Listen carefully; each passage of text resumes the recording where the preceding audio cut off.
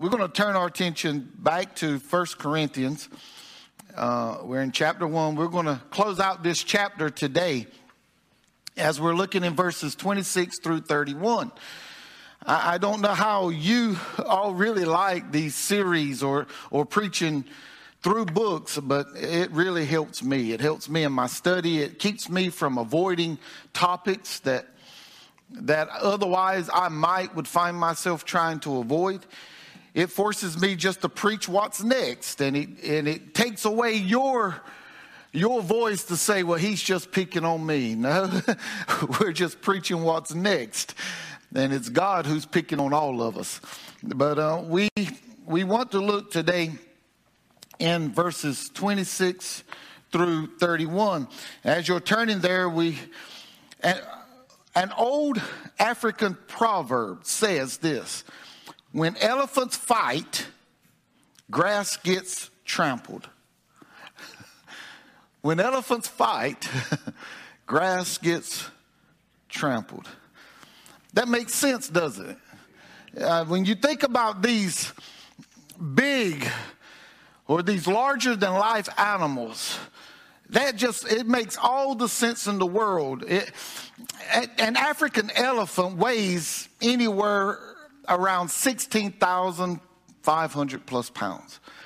As a matter of fact, the largest elephant on record weighed a little over 24,000 pounds and was 13 feet tall. Now, wild elephants, they eat all sorts of vegetation, from grass to fruit, the leaves to bark on trees. And you would think, how can they eat vegetation and get that big? Well, studies show they eat anywhere from 220 to 440 pounds per day. And they drink around 30 gallons of water per day. Oh, these are some big, demanding creatures. Now you're wondering, what does that have to do with 1 Corinthians? Well, when you're building a church is hard. But building a church with larger than life characters can cause a stampede. Just like large elephants fighting tramples the grass, when larger than life characters within a church begin to want their way, begin to want their preference, it can cause chaos within the church. Often there's conflicts, disagreements, misunderstandings. And with the church in Corinth, that's what we see. We see that this church had been led by two of the world's greatest evangelists, Paul and Apollos. Their individual followers were displeased with one another. Those who preferred Paul and his way of bringing things out and his way of discipling others, they were displeased with Apollos and his eloquence of speech. But those who approved Apollos and his eloquence, they were displeased with Paul. And you know, when you've got two different groups fighting about style, one group's wondering, how can they enjoy this man? He is so quiet. He is so dignified. He is so put together that it's dull and it's dry. And then you got others that saying, this man just makes too much noise. He gets too loud. He's a little too rowdy for my taste. And when you've got all of those in one church, it can cause a lot of conflict. This seems to have been what was taking place in the church in Corinth. This division was causing the presentation of the gospel of the cross, to be empty. Now, last week we focused on the tragedy of the gospel of the Christ being diminished by words of wisdom. And we found that was such a shame because the power of the cross destroys the wisdom of the world. Well, Paul was addressing the fact that division caused by personal preference was affecting the message of the cross. However, this week, what we hope to see today is that this type of division within the church in Corinth, it was not only affecting the message of the cross, but it was affecting the mindset of the Christians. Look with us here in verses 26 through 31. The Bible says, "For you see your calling." Now get that. It says, for you see your calling, brethren. Let's read it the way Paul means for us to read it. For you see your calling, brethren, that not many wise according to the flesh, not many mighty, not many noble are called. But God has chosen the foolish things of the world to put to shame the wise, and God has chosen the weak things of the world to put to shame the things that are mighty. And the base things of the world, and the things which are despised, God has chosen, and the things which are not, to bring to nothing the things that are, that no flesh should glory in his presence. But of him you are in Christ Jesus, who became for us wisdom from God, and righteousness and sanctification and redemption, that as it is written, he who glories, let him glory in the Lord. This is God's holy word. God, we thank you for your word. Now, God, in these next few moments, take your word, place it in our hearts. Help us, God, to hide it in our hearts, that we may not sin against thee. And God, if there's one with us today, under the sound of our voice, who doesn't have a relationship with you through your Son, Jesus Christ, let your words and the power of your Holy Spirit speak to them today. That today they would see their need for a Savior and call out to you. And God, we know if they call upon the name of the Lord, they shall be saved. So God, move and minister according to your will and your riches and glory, and we'll praise you for all that's accomplished. In Jesus' name we do pray. Amen.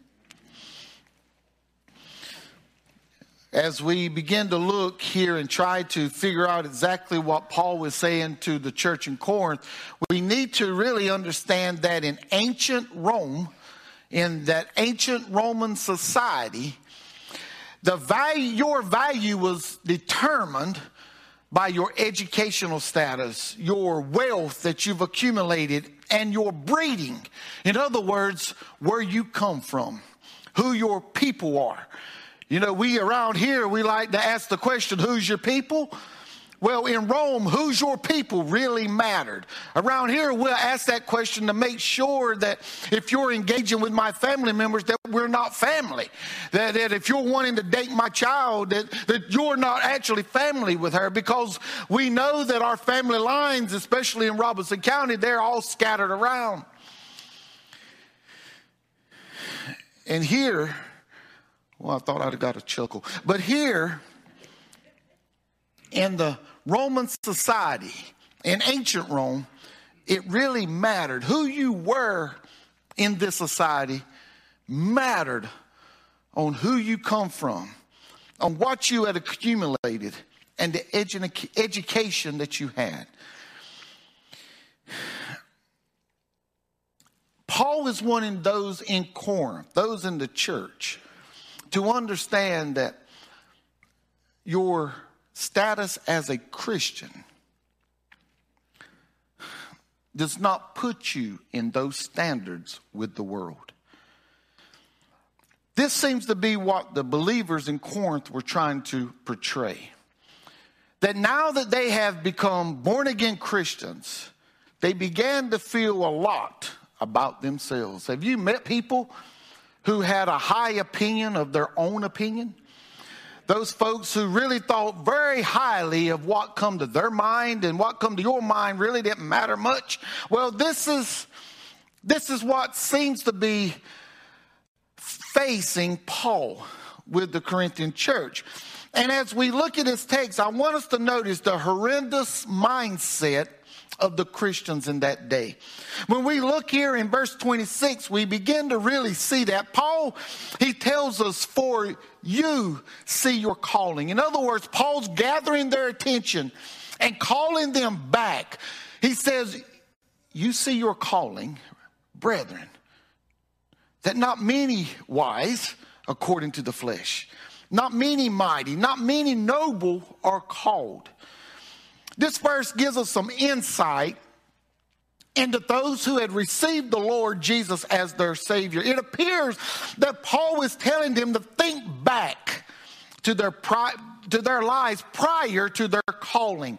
When he says this, for you see your calling, he is actually telling them, look at who you were when you were called by God. Now, this calling is not a call to vocational ministry that Paul is referring to in this passage. The calling he's referring to is the call to salvation. He was wanting them to go back to who they were before they became saved, before they trusted Jesus as their Lord and Savior, before they had a salvation experience. He wanted them to go back to that. What Paul is reminding them is that not many of them, before they were saved, was considered in Roman society to be wise. Not many of them were considered mighty or noble. Now, he's not saying all of them. He says not many. So that tells us that we need to address that before we go any further. Here, this gives an indication that some may have been, according to society, considered wise, mighty, or noble, but not many. And there was a reason for that. The reason, in order for someone who is part of the wise, the mighty, or the noble, the word they would have to come to a place in their lives where they realized that all that they had accomplished in life and all that this life shows them is just vanity.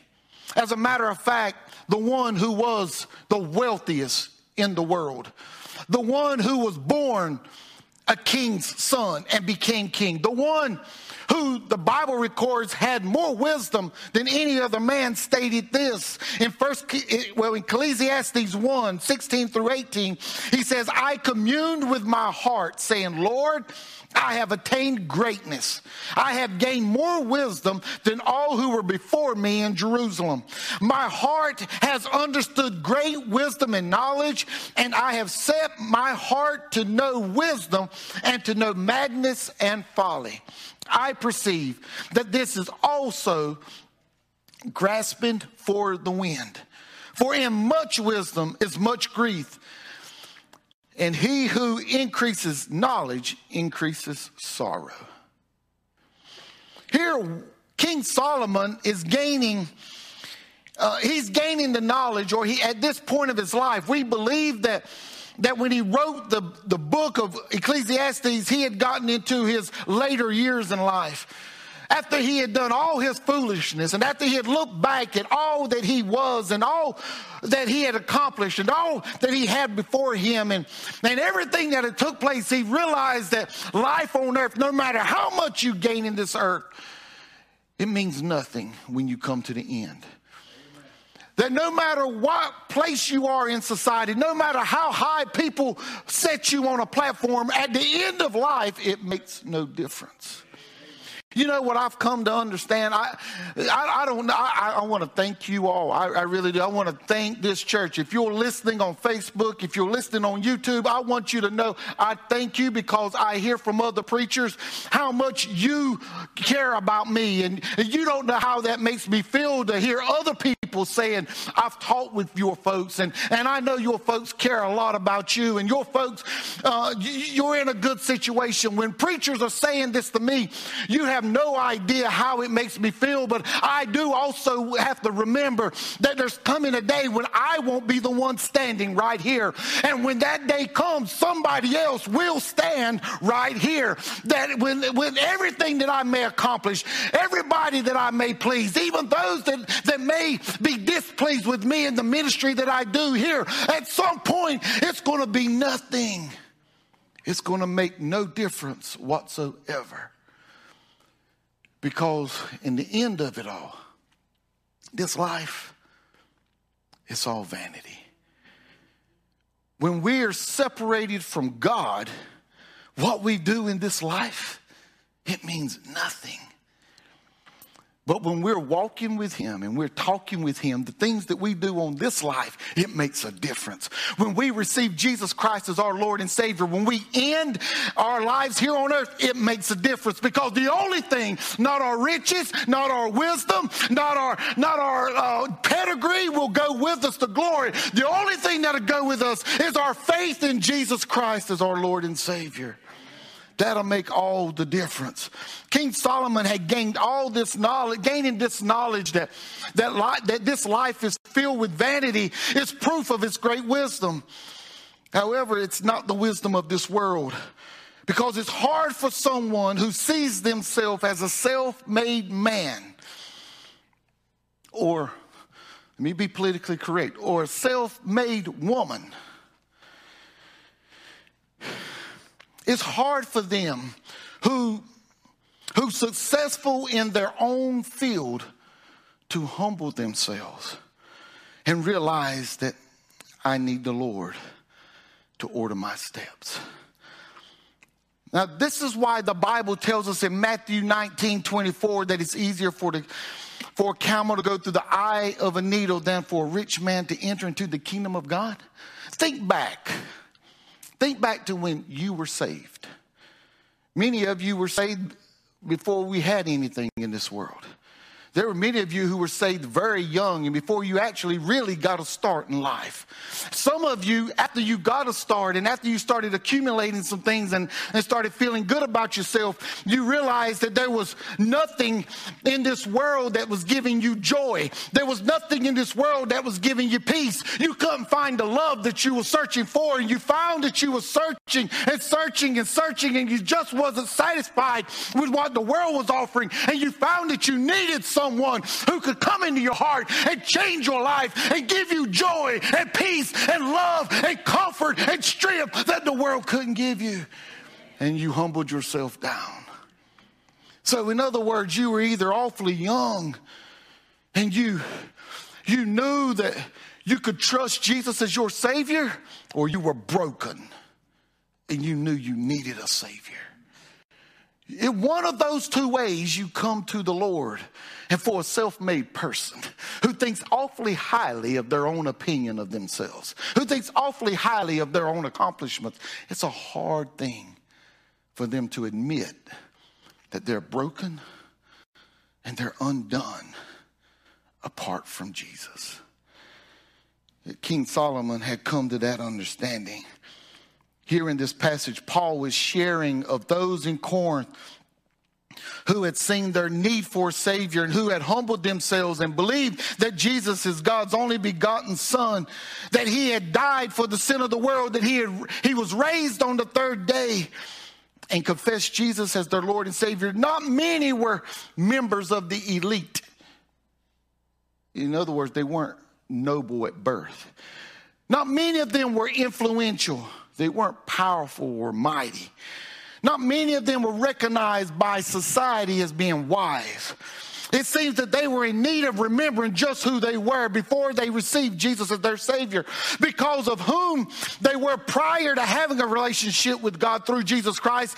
They had no excuse in being snobbish. They had no excuse for being critical of others. They had no reason to be divisive within the church.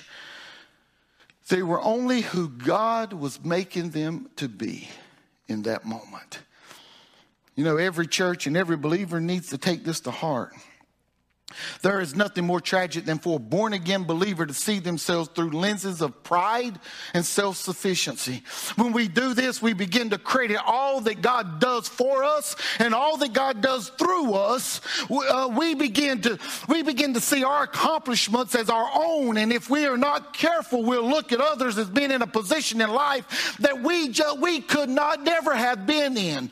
We'll find ourselves looking at them as being beneath us, and that they ought to do what we've done. They ought to be where we've been, instead of humbling ourselves and realizing that if it wasn't for God's grace, if it wasn't for his mercy upon our lives, if God would remove his hand from us, we would find ourselves broke, busted, and disgusted. We would find ourselves homeless, in prison, or even dead. But definitely we would find ourselves on the way to a demon's hell if it were not for the grace and the mercy of God. Folks, we need to rid ourselves of this horrendous mindset that pride and self-sufficiency can corrupt us with. And this is what Paul was telling the Corinthian church. We can't look at the blessings of God in our lives and see ourselves as better than others. We can't look at those who are far from God and not see ourselves in them. We were once far from God, in need of a Savior. And by the grace of God, he reached down and pulled us to himself. And he's willing and he's ready to do the same for whoever will call upon the name of the Lord. The Bible tells us in Ephesians 3:20, now to him who is able to do exceedingly and abundantly above all that we ask or think, according to the power that works in us. To him be glory in the church by Jesus Christ to all generations forever and ever. God is willing and abundantly able to do what we call on him to do in Christ Jesus. Yes, we need to rid our horrendous mindset as Christians. And what we must display is an honorable mindset as Christians. When we look here in the rest of this passage, what we find is, in order to have this honorable mindset as Christians, we must face facts. God has not called us. Aren't you glad he's called you? Aren't you glad that he called you from the pits of hell? In the midst of the sin that you were in the midst of the sin that I was in, I'm so glad he called me out of it. But he didn't call me for my purpose, and he didn't call you for your purpose. He called us for his purpose. Let's understand that no matter where we come from, no matter who our family name is, no matter how successful we are in life, no matter how mighty we think we are, no matter how much we have to offer, no matter how much wisdom we think we've accumulated, when we accept Jesus Christ as our Lord and Savior, the world will see us differently. They will begin to see us as weak-minded, naive, and gullible. They will despise what, or better yet, who we stand for. But we can't allow this to discourage us, nor can we allow this to divide us. Instead, we must look to God for his purpose for us. According to the text, God's purpose is to use us to demonstrate his power over the world. He will use us to put to shame the wise of the world. He will use us to put to shame the mighty or the powerful of the world. He will use us to humble the world. That's what he's telling us here in these verses 27 and 28 and even in 29. Folks, it happened all through scriptures, and he wants it to continue to happen. If we look through the scriptures, we can begin with Noah and see how God used a man who was ridiculed and laughed at to show the world his saving power for those who would believe and obey his word. We see how God used Moses to show his power over the mighty and noble Pharaoh and his so-called wise magicians. We can see how God used the shepherd boy, David, to defeat the mighty, powerful, noble champion of the Philistines. Philistines. We can see how God used Shadrach, Meshach, and Abednego to show his power over the fiery furnace of King Nebuchadnezzar, and how he used Daniel to display his power over the lion's den of King Darius. Folks, and even if we jump to the New Testament, what we'll find is God used unlearned men called the apostles as instruments to establish his church. How he used Paul while in prison to confound the world through his letters to the churches. But most of all, we see how he used his only begotten Son, Jesus Christ, to defeat the ruler of this world in the wilderness while fasting 40 days and 40 nights. We can see Jesus, this carpenter's son out of Nazareth, how he who didn't have a bed to lay his head, how he defeated sin on the cross of Calvary, how he defeated death, hell, and the grave through his resurrection. God is wanting to use ordinary people like you and like me to do great things in this world. God has a purpose for us. He wants to use willing vessels who trust and obey his word to display his power in this world. He wants the world to see his power in our lives, working through his joy, his peace, his love, his hope in the midst of whatever this world throws at us. He doesn't want the world to see you and me. He wants the world to see him working through us. When we get a diagnosis that brings fear to the world, he wants the world to see our peace, strength, and comfort in the midst of what they may see as devastating. When we get news of a tragedy where the world would fall apart, he wants the world to see his love, his hope, his grace in the midst of what the world can only see as tragic. When the world runs from those who are in need and those who are hurting, he wants the world to see his compassion, his empathy, his service working through us in this cold, dark world. Why is it that God has purposed to use us in such a way in this world? It's so that his Son, our Lord and Savior Jesus Christ, can be magnified, and our God, he himself, be glorified. When the world sees who they call weak, foolish, and a stumbling block being strong, peaceful, joyful, loving, and caring, then they know that it's not in our power to do so, but they know this power is not in the world to do so, but this power has to come from Jesus. Philippians 4:13 says we can do all things through Christ who strengthens us. And folks, we know that Jesus told us in John 12:32 that if I am lifted up from the earth, I'll draw all peoples unto me. Yes, when Christ is magnified, and he is so deserving of being magnified by the church, by the Christians, because he left the portals of glory. He came to this sin-cursed world. He lived a sinless life, and he died a sinner's death, and he arose victorious over the grave. He deserves to be magnified. But when he's magnified, God is glorified. You know, this world don't have trouble glorifying God, but they don't want to magnify Jesus. But it's when Jesus is magnified that God is truly glorified.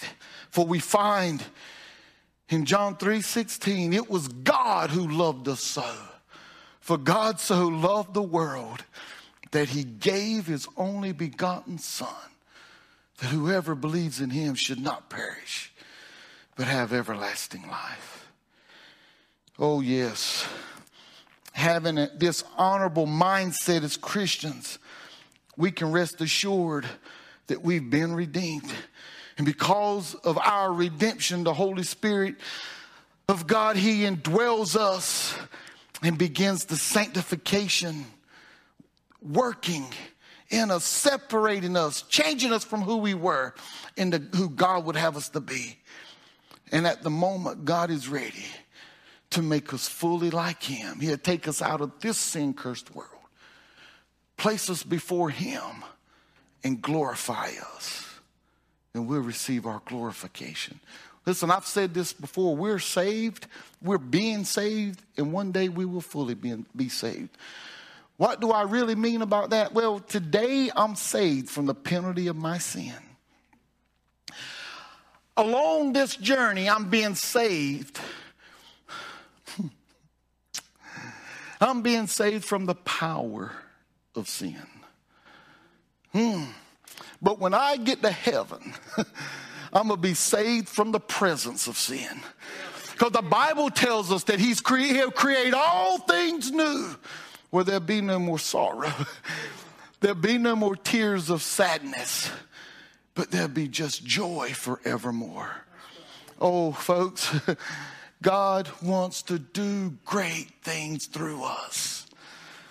So let me encourage us to put aside, if we have it, and I don't know that you do. I feel like I'm preaching to the choir today. But let's make sure we don't display a horrendous mindset. But we live our lives in a way that the world sees an honorable mindset among the people of God. Every head bowed, every eye closed. Right now, as you were there, right where you were at, I would ask you that if there's any sin that besets you, if there's anything in your life that you really need to confess to God, you don't have to confess this to me. I would encourage you right now to just talk with Jesus. I would encourage you to tell him all about your troubles. I would encourage you to let him minister to you and make a renewed commitment that the life you live will not be a horrendous life. Not one that at your death your family or you or God would be ashamed of.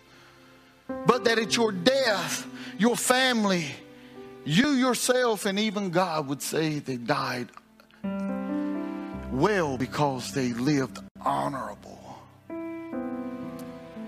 as a representation of Jesus Christ.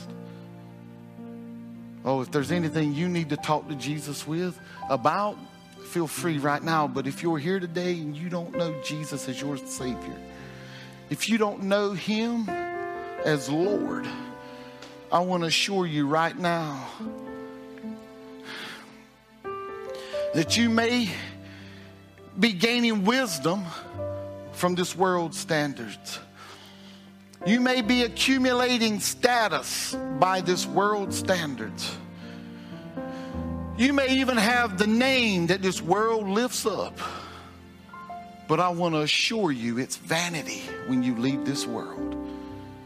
If you don't know Jesus Christ as your Lord and Savior, there is no way you can live an honorable life. Well, wait a minute, preacher. I stand a person of ethics. I stand a person with integrity. I'm not compromising that. But when you stand before the Lord, see, you can measure your life against me or against somebody else, and you can find all our flaws, but what you'll find is a measuring stick that is bent, crooked, and nearly broken. But if you measure your life to Jesus Christ, you'll find a straight edge that'll never bend. And you'll find your life bent, crooked, and broken. Would you today? Would you today acknowledge that you are a sinner? Believe Jesus is the Son of God. That Jesus came to this world, lived a sinless life. That he died on the cross for the sin of the world. And that he rose from the grave. Oh, if you believe that, the hard part's over. The easy thing to do now is to confess him as your Lord and Savior and walk in the newness of life.